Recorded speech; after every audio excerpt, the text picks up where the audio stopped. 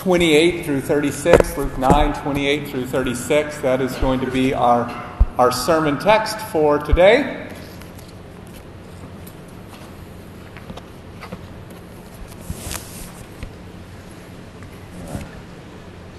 And please follow along as I start reading in Luke 9, verse 28.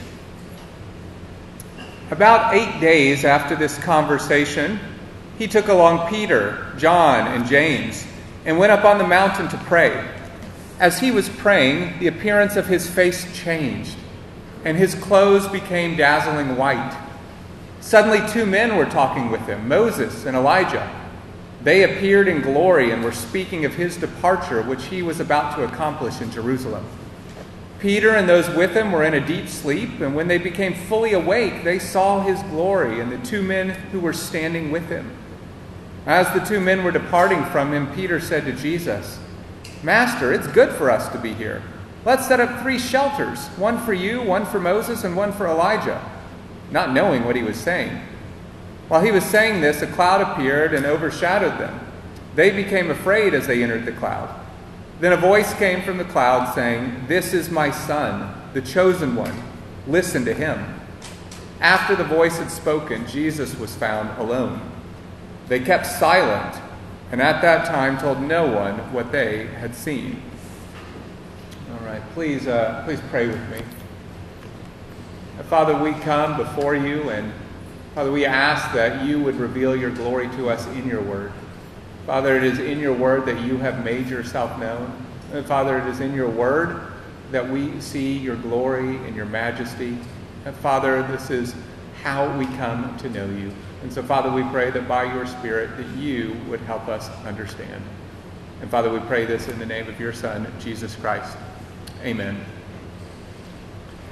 Well, since all of us here are originally from different countries, we are not natives of the United Arab Emirates. I'm guessing most of you, if not all of you, have been asked a number of times what it is like where you are from. What does it look like? What is the culture like? What are the people like? Well, that question, or those questions, can actually be very difficult to answer. How are you going to fully capture or fully describe what it is like where you are from, what the people are like, what the culture is like, what it looks like, what the sights and the smells are in a few words? You can't really do that. It's impossible.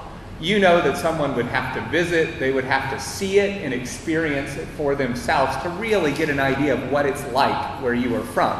And even then, they would probably have to visit for some length of time. The same thing is true with majestic landscapes in nature. You can read about what it is like to see like great grand mountains covered in snow. You can read about what it is like to stand on the beach and look out at the ocean. You can read about what it is like to see a giraffe or a lion in the wild. And you can even see pictures of these things. But you know that just reading about it, you know that even just flipping through a book that has some wonderful pictures about those things is much different than seeing it in person. The majesty of those scenes is only realized as you see them and as you experience them. Well, this is a little bit like, or this helps us a little bit to kind of get our minds around what was happening with Jesus at the Transfiguration. So the Transfiguration, you probably see that heading in your Bible before these verses. The Transfiguration simply refers to this amazing scene from Jesus' time on earth when he was transformed, or transfigured, transformed, transfigured, basically the same thing, transformed or transfigured before a handful of his disciples. His face changed, his clothing changed, and in his transfiguration, his glory was partially revealed to a few of his disciples. And now the disciples, in their time with Jesus, had obviously come to know Jesus, right? They had been walking with him. He had taught them. They had been witnesses to his power and authority and glory as he was performing miracles among them and in their midst. But the glory of Jesus was revealed in an even greater way to these select disciples, Peter, James, and John, on that mountain. Now, I want to be clear as I say that. The disciples, all the disciples, had everything they needed to believe in Jesus. It was not as if the transfiguration was needed for these disciples to place their faith in Jesus, just as you do not need Jesus to do any miraculous sign in front of you to give you what you need to believe. But the transfiguration did reveal Jesus' glory in a greater way. And so the main idea of this text, I think what Luke wants you to see, and I think what Luke wants you to do, is behold the glory of Jesus and follow Jesus, who is infinitely glorious. Behold and follow Jesus, who is infinitely glorious. So as we think about that main idea, as we think about the transfiguration, I have 3 points for you to consider in today's sermon. First is revelation. Second is confirmation. And the third is response. So 3 words, 3 points: revelation, confirmation, and response. So the sermon may be a bit more theological than normal, a little bit more explanation and a little bit less application. But I hope it will be a blessing to you as we consider these things. So first we want to look at this idea of revelation. And the first question that we really want to ask is just what was happening on that mountain? What was happening as Jesus was transfigured? Well, the answer is that the transfiguration, as we just said, is a revelation of the glory of Jesus, the Son of God. His glory was being revealed. His true nature was being revealed. You can look again at verse 32 of our text. Verse 32, when Peter and his disciples wake up, what is it that they see? The text says they see Jesus' glory. That leads to the question then, well, what does it mean for Jesus to be glorious? What is Jesus' glory? Well, like it might be difficult to describe your hometown or the people from where you are from, it can actually be a difficult thing to precisely define Jesus' glory or what that means. Now, these are some of the definitions that I came across in my study. So the first defines the glory of God this way. The glory of God is the beauty of His Spirit.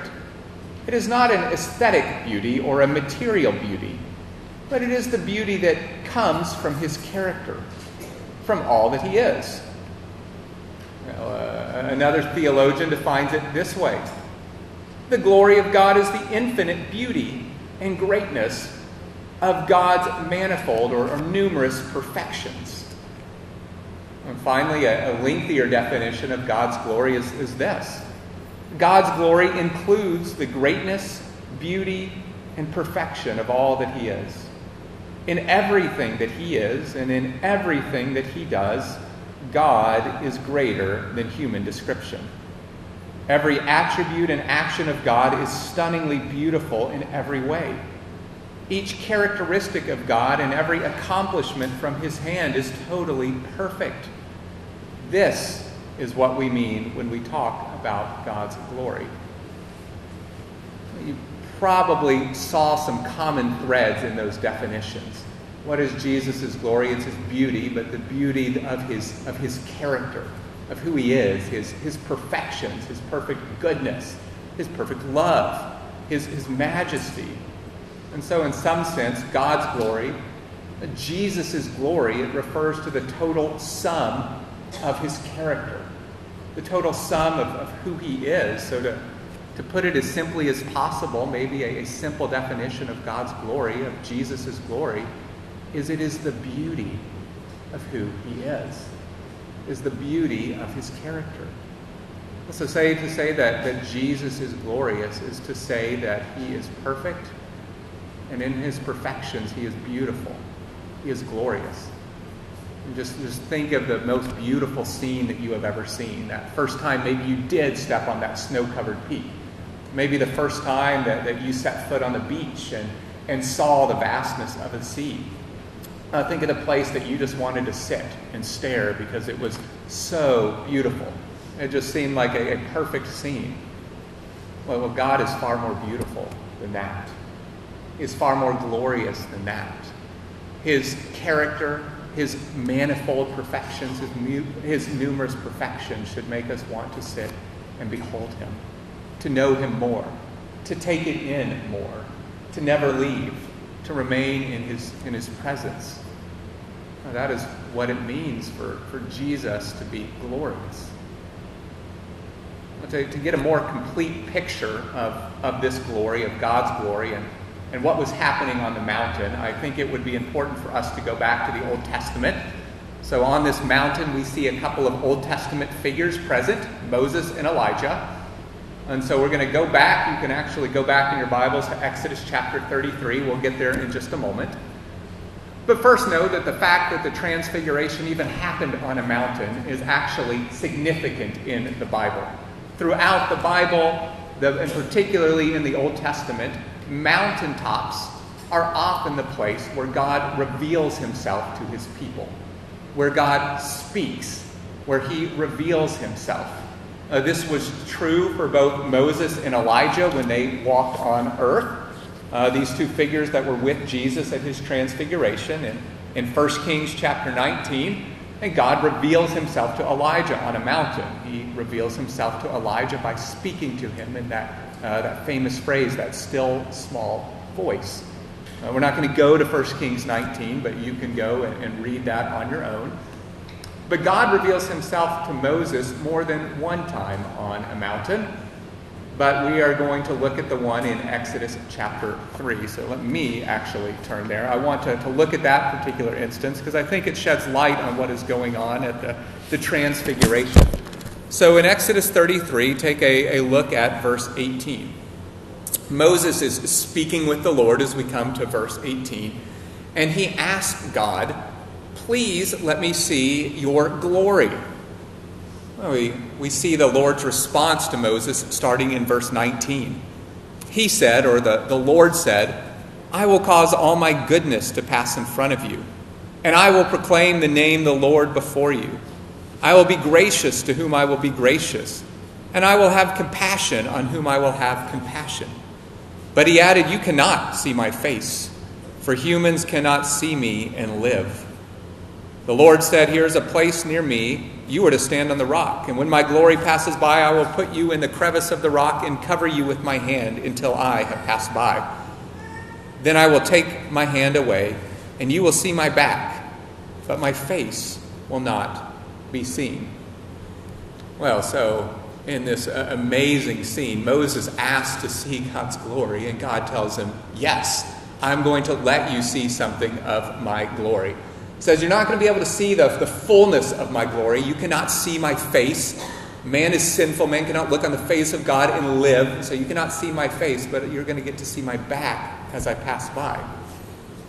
But I want you to see that God actually reveals his glory to Moses in his character. He says he is going to make all his goodness pass in front of you. He's going to proclaim his name, who he is. Well, we're going to see more of that. Turn over to Exodus 34:5. So the very next chapter. Look with me starting in verse 5. The Lord came down in a cloud. So now this is actually God's glory being revealed. He tells Moses, and now we're seeing it actually happen. The Lord came down in a cloud, stood with him there, and proclaimed his name, the Lord. The Lord passed in front of him and proclaimed, the Lord is a compassionate and gracious God, slow to anger and abounding in faithful love and truth, maintaining faithful love to 1,000 generations, forgiving iniquity, rebellion, and sin. But he will not leave the guilty unpunished, bringing the consequences of the father's iniquity on the children and grandchildren to the 3rd and 4th generation. Moses immediately knelt low on the ground and worshipped. Also notice, particularly in those verses that we just read from Exodus, that when God revealed his glory, he revealed who he is. He told Moses what his character was like. He revealed his glory by revealing him himself. So Moses saw a portion of God's glory as God passed before him as he gets to see the back. That would be an amazing sight. Perhaps more importantly, God spoke to him. He told Moses what he was like. He told him his name. And that is where God's glory and beauty were displayed. It was displayed in his character, in his revelation of himself to Moses. And brothers and sisters, that should be encouraging to you, because we have this whole Bible who tells us who God is. We have the revelation that God has wanted to give us about who he is, about his glory, and about his beauty. We can turn to his word to know something of him. Well, as we keep going in Exodus 34, that brings us, we're going to skip ahead to those verses that Ada Baby just read for us a few minutes ago. And so look at Exodus 34:29. And following God's revelation to Moses, Moses comes down from Mount Sinai back to the people. And it said he did not realize that the skin of his face shone as a result of his speaking with the Lord.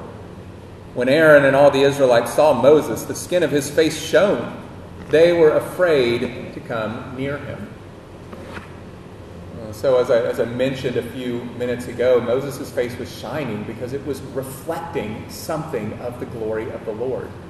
His face was transformed. Even seeing just this little bit of God's glory on the mountain, just seeing God's back, led for his face to be transformed to such a way that the Israelites themselves feared. That reveals the truth that God's glory is both beautiful and fearful at the same time. It was fearful to the nation of Israel because they had seen God's wrath. God does not forgive iniquity. God revealed himself to that way. So to see the fullness of God's glory, even just to see this reflection of God's glory in Moses' face, led the people to fear. God is majestic, and he is lovely, he is perfect. But he is something so far and utterly different than what we are. He is so far above us that even a glimpse of his glory and beauty should cause us to bow down and worship as Moses did, to have an awe before him, to tremble before him. But we also see in that encounter with Moses that an encounter with God's glory changed him. His face shone as a result of encountering God's glory. Brothers and sisters, you should know that God's glory, who he is, should change us as well. In 2 Corinthians, Paul writes that we are being transformed. As Christians, we are being transformed from one degree of glory to another. What does that mean? That it basically means that as Christians, as we come to know the Lord, as his Spirit is at work sanctifying us, we are being transformed more and more into the image of Jesus Christ. Our character should more and more match his character. But it's not because we are so good about changing ourselves so we have the ability to change ourselves. It's because as we encounter God's glory, as we learn of who he is in the Scripture, God's Spirit goes at work in our hearts. He changes us from one degree of glory to another. That it comes with having a knowledge of who he is, of understanding who he is, of getting a revelation of who he is. Brothers and sisters, we do that through his word. Well, that brings us back to the transfiguration, to what happened on that mountain in Luke chapter 9. So you can go back to Luke 9. But you probably noticed as Ada Baby was reading those verses, as we just went back to those verses, that what happened to Moses, what Moses experienced, that his face was changed. Well, it sounds quite a lot like what is going on here in Luke 9. That's intentional. This is an intentional recalling of what happened to Moses on that mountain. So you can look back at Luke 9:29. Jesus' clothes and face were transformed on that mountain. His clothes became dazzling white. It's a picture of his purity, of his perfection. You remember back to Pastor Aaron's sermon from 1 John a few weeks ago. What does John write in 1 John? That God is light, and in him is no darkness at all. Well, this is a picture of that. This is like the visible display of what John is writing there.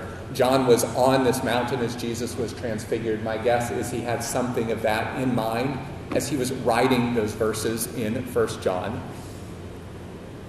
But as we've already said, the difference between what happened to Moses on Mount Sinai and what was happening to Jesus on the Mount of Transfiguration is that Moses was simply reflecting the glory of the Lord. He was like the moon reflecting the light of the sun. We know the moon does not have light of itself. Were it not for the sun, you would not see the moon, but it reflects the light of the sun, and so we see it. Moses was reflecting something of the glory of the Lord. Well, Jesus is like the sun itself. He is the light. He is not reflecting a glory. His glory is coming from within. What was going on in the mountain is Jesus revealing something of his true nature. His glory was veiled when he took on human flesh for a time, but his true nature, his true beauty, his true glory, his true purity was being revealed on the Mount of Transfiguration. This was a revelation of God's glory on the mountain. Hebrews 1:3, the Son, Jesus, is the radiance of God's glory and the exact expression of his nature. This is why Jesus could say, the one who has seen me has seen the Father. If you have seen me, Jesus, you have seen the Father, because the Son is the radiance of God's glory and the exact expression of his nature. God is one and exists in three persons, Father, Son, and Spirit. Jesus is God.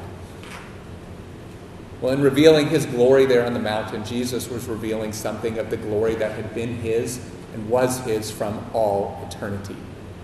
The Bible tells us that Jesus was there with the Father at the beginning. He is just as much God as God the Father. He has the same glory as the Father. When he came to earth, he concealed something of that glory in human flesh for a time, but Jesus had glory from all eternity.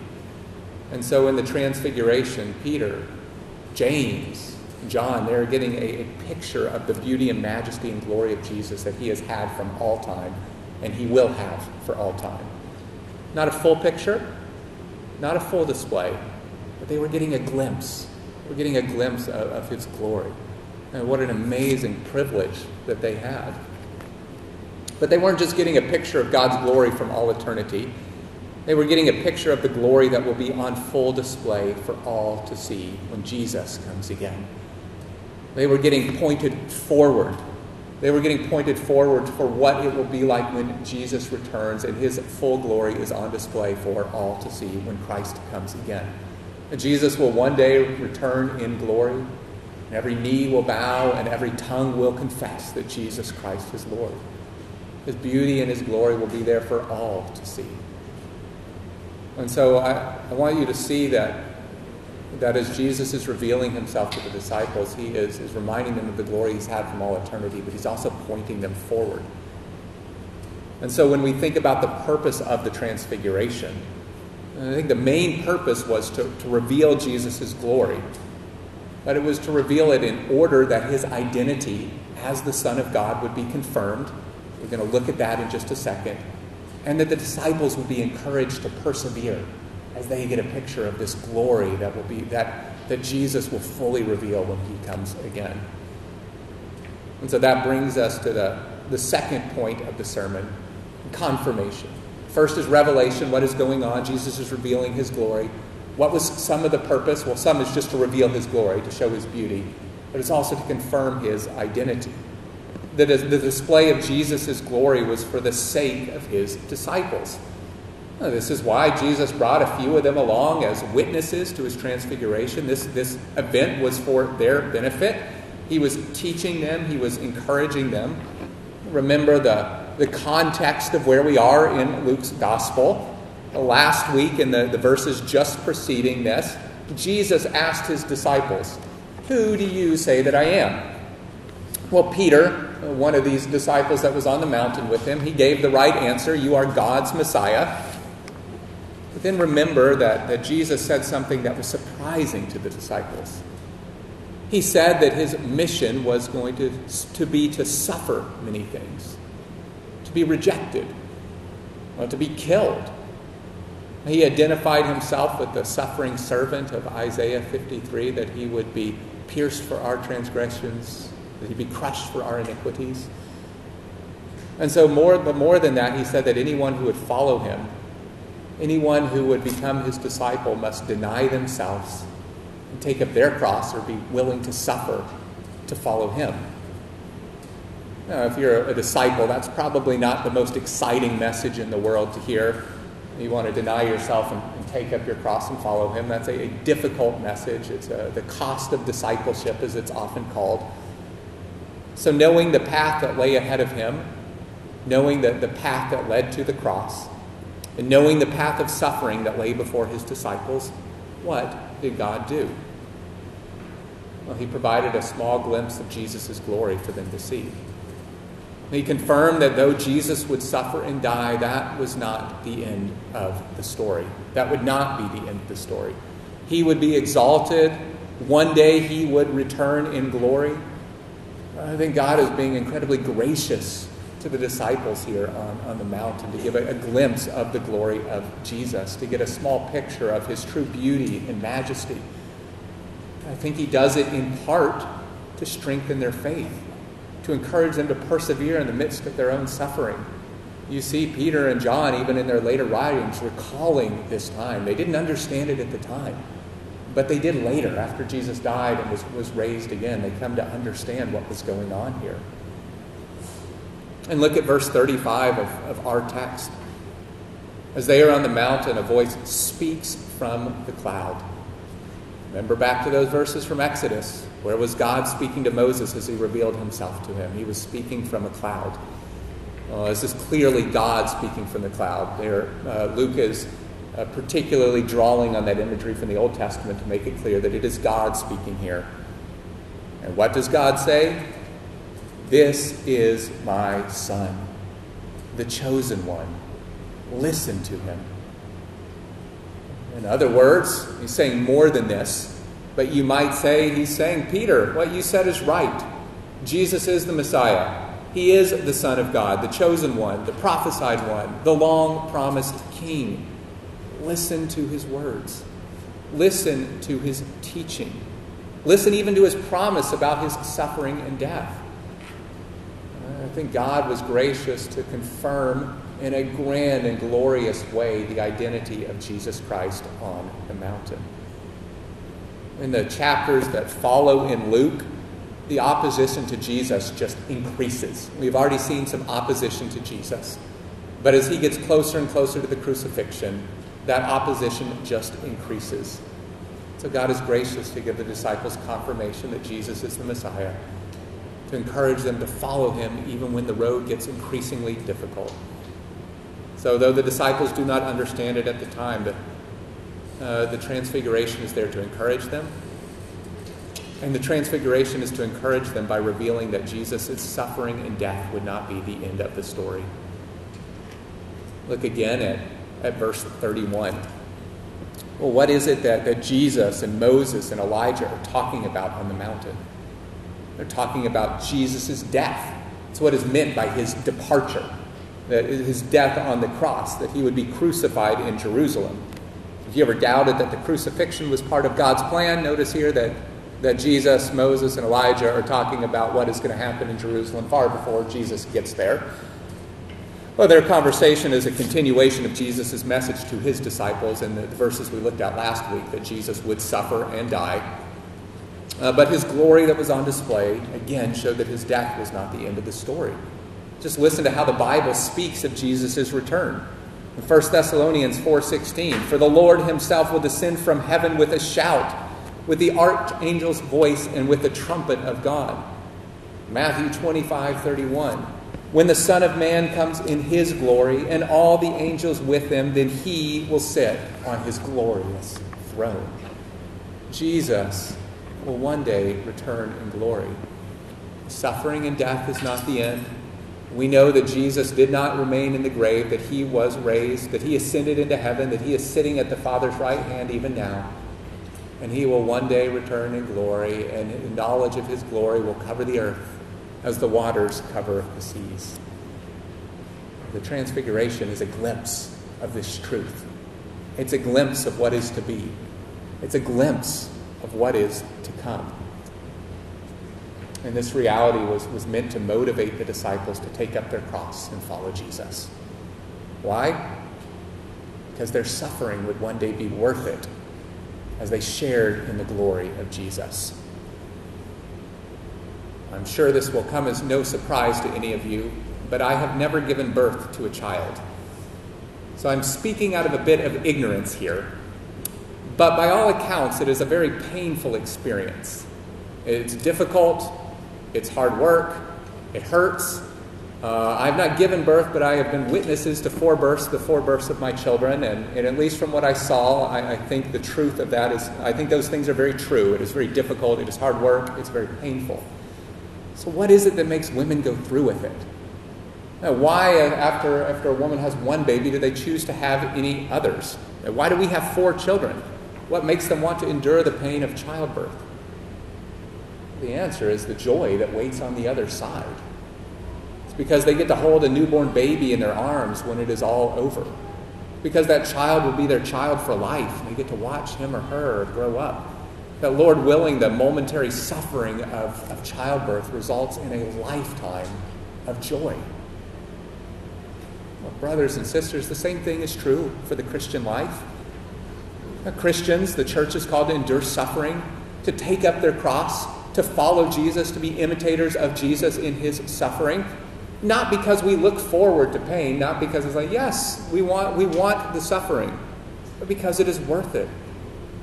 Because if Christians share in Christ's suffering, they will one day share in his glory. In fact, Peter, who is on the mountain with Jesus right here, makes this very point in 1 Peter. Rejoice as you share in the sufferings of Christ, so that you may also rejoice with great joy when his glory is revealed. Paul writes something similar in 2 Corinthians. Therefore, we do not give up. Even though our outer person is being destroyed, our inner person is being renewed day by day. For our momentary light affliction is producing for us an absolutely incomparable, eternal weight of glory. So we do not focus on what is seen, but what is unseen. What is seen is temporary, but what is unseen is eternal. Well, what is Paul teaching in those verses? What is Peter teaching in 1 Peter? They're teaching that suffering is preparing you for the glory that will one day be revealed. A glory that will be much greater than what was revealed at the Transfiguration, but also a glory that is believers in the Lord Jesus Christ that you get to share in. It is marvelous. Brothers and sisters, Jesus does call you to take up your cross, to follow him, but he promises that the sacrifices that you make in this life for his sake will be worth it. This is what he was reminding the disciples of at the Transfiguration. It's what he's reminding you of today. How do you endure the trials of life? How do you rejoice in suffering? Well, it's to remember that it's not the end of the story. To remind yourself that Jesus did not just die for you, he was raised from the dead for you. That he will one day return in glory to take you home. You will receive the eternal weight of glory and the crown of life if you remain faithful to him. And so for those of you who may be struggling or in a difficult season, those of you who may be suffering, have suffered, or will suffer for being a Christian, do not give up. Your light, momentary affliction is preparing you for an eternal weight of glory. Let this message, let this picture of Jesus' glory as he was transfigured be an encouragement to you. It brings us to the final point of the sermon, response. We have revelation, confirmation, and now response. Most people are uncomfortable with a long silence.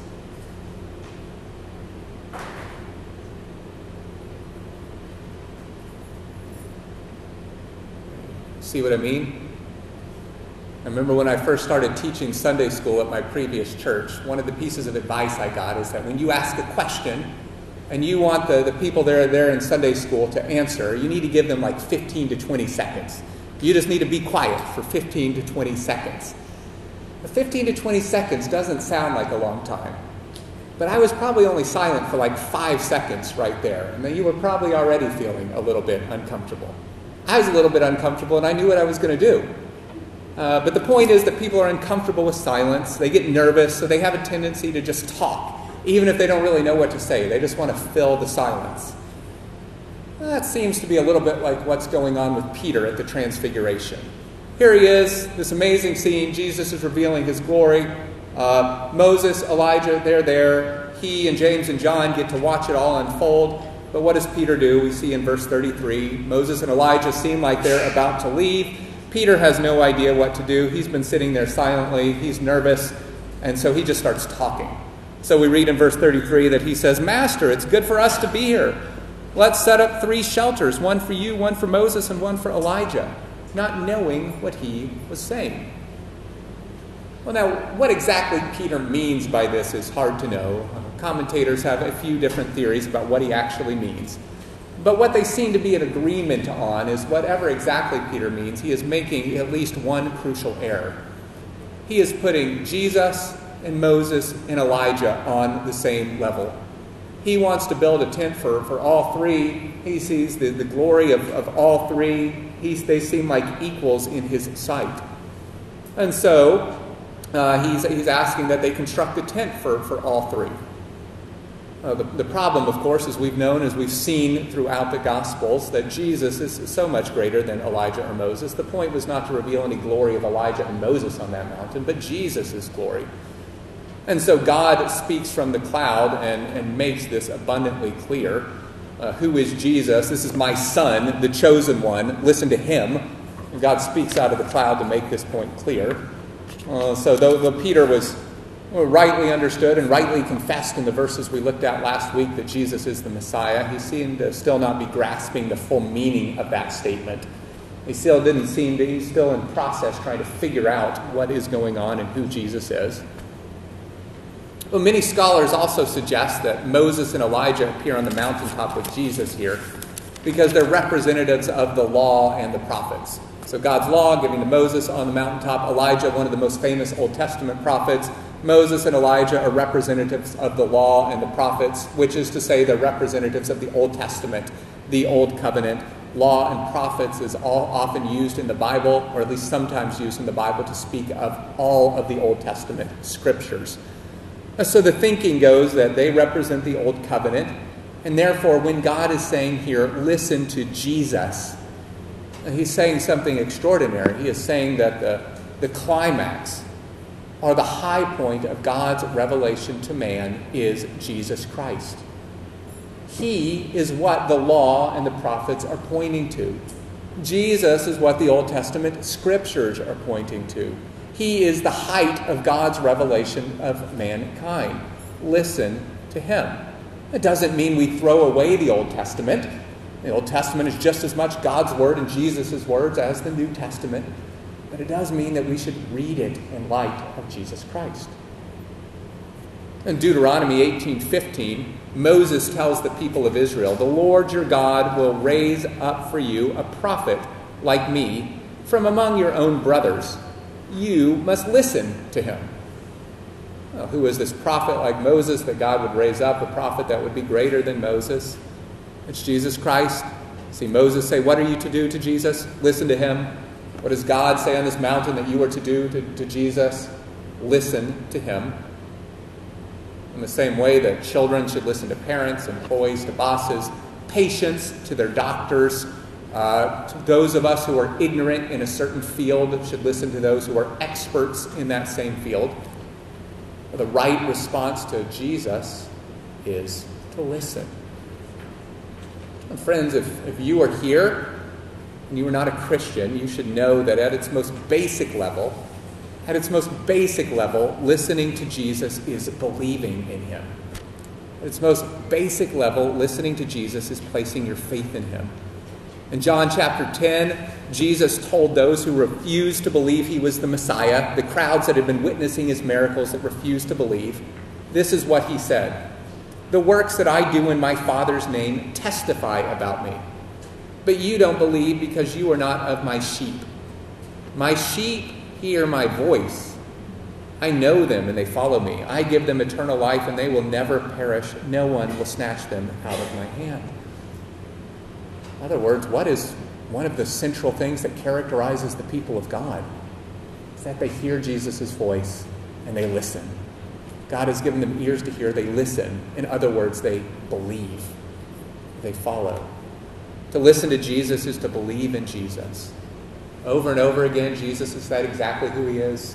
Friends, today you have a whole Bible who speaks to who Jesus is. You have people preaching the Word of God that tells you who Jesus is. Jesus has demonstrated exactly who he is. He calls you to listen. He calls you to believe. And so friends, if you are here and you're not a Christian, I urge you to listen to the Word of God, to see the glory and the beauty of Jesus Christ, and to believe. Believe that he is all glorious. Believe that he is worthy of praise. Believe that he, in his great humility, humbled himself, veiled his glory, and came to earth to die a death on the cross for all who would repent and believe in him. Believe that it is worth it to deny yourself, take up your cross, and to follow him. If you would like to know more about what it means to believe in Jesus or to follow Jesus, please come talk to me after the service. Please come talk to another member of the church. I'm sure any of us would be more than happy to talk to you. So first and foremost, listening to Jesus is to believe. But Christian, listening to Jesus is also to obey him. Again, recall Pastor Aaron's sermon from 1 John from a couple of weeks ago. What did John write in 1 John 2, 3 through 5? Well, this is what he wrote. This is how we know that we know him, if we keep his commands. The one who says, I have come to know him, and yet doesn't keep his commands is a liar, and the truth is not in him. But whoever keeps his word, truly in him the love of God is made complete. Now, friends, listening to Jesus is to follow him. Obey him even when it is hard. Remember back to that passage from 2 Corinthians that I quoted. Christians are those who are being transformed from one degree of glory to another by God's Spirit. Well, how are we transformed from one degree of glory to another? Well, friends, it starts with listening to Jesus, to coming to his word and beholding God's character. As we see his goodness and meditate on his goodness, it leads us to be good to others. So we remember that God is a God who is slow to anger. So we meditate on that truth. If we have God's Spirit at work in us, it helps us to put off anger. So we see God's kindness and compassion to others. As we meditate on the truth of how God has been kind and compassionate to us, what does that do? Friends, it helps change us from one degree of glory to another, that we would be kind and compassionate to someone else. Brothers and sisters, we come to the Scriptures to behold God's glory. And we do that because Jesus is glorious and beautiful, but we do it also because it helps change us from one degree of glory to another as God's Spirit is at work within us. So brothers and sisters, much of what you should do in response to the Transfiguration is simply to stand amazed at Jesus Christ. He is being held up. He is glorious. He is worthy of all praise. Well, much of what you should do in response to this text is to simply stand amazed at Jesus, to bow down and worship to the risen Savior who has such beauty and glory. Bow down and worship Jesus who is light and in whom is no darkness at all. So I pray that this afternoon, this week, that you would just simply stop and marvel at the beauty of your Savior, Jesus Christ. Have you ever taken time to think about how beautiful and glorious and perfect Jesus is? Have you taken time to meditate on his attributes? I think we actually have a book back there in the library that you can check out that is about the attributes of God. Just take time to think on who Jesus is. Take time to know him better. Do you believe that he is glorious and beautiful? Do you want to sit in his presence, to know him more? But brothers and sisters, also I think in response to the Transfiguration is that you learn to listen and obey. And you can do that by setting your hope on your future glory. Again, to go back to 1 Peter, those words that the Apostle Peter wrote in 1 Peter. Well, he writes this as he encourages Christians towards holiness. Therefore, with your minds ready for action, be sober-minded and set your hope completely on the grace to be brought to you at the revelation of Jesus Christ. As obedient children, do not be conformed to the desires of your former ignorance, but as the one who called you is holy, you also are to be holy in all your conduct. For it is written, be holy, because I am holy. Did you notice what Peter said was to motivate believers towards holiness? What was to motivate them to be transformed from one degree of glory to another? Well, it's by setting their hope completely on the grace to be brought to you at the revelation of Jesus Christ. In other words, when he comes back in glory. Brothers and sisters, have you ever thought about what it will be like when Jesus returns? Or what it will be like in the new heavens and the new earth when we behold Jesus' glory fully? Well, take some time this afternoon or this week to do that. Pray that God would help you set your hope on the future, on this glorious return of Jesus for Christ. This is how you listen, obey, and persevere. Brothers and sisters, you have been called, justified, sanctified, and you will one day be glorified by Jesus, to whom belongs all glory and power and might. He is supremely glorious, and it is worth it to follow him. Let's pray. Father, we do come before you, and Father, we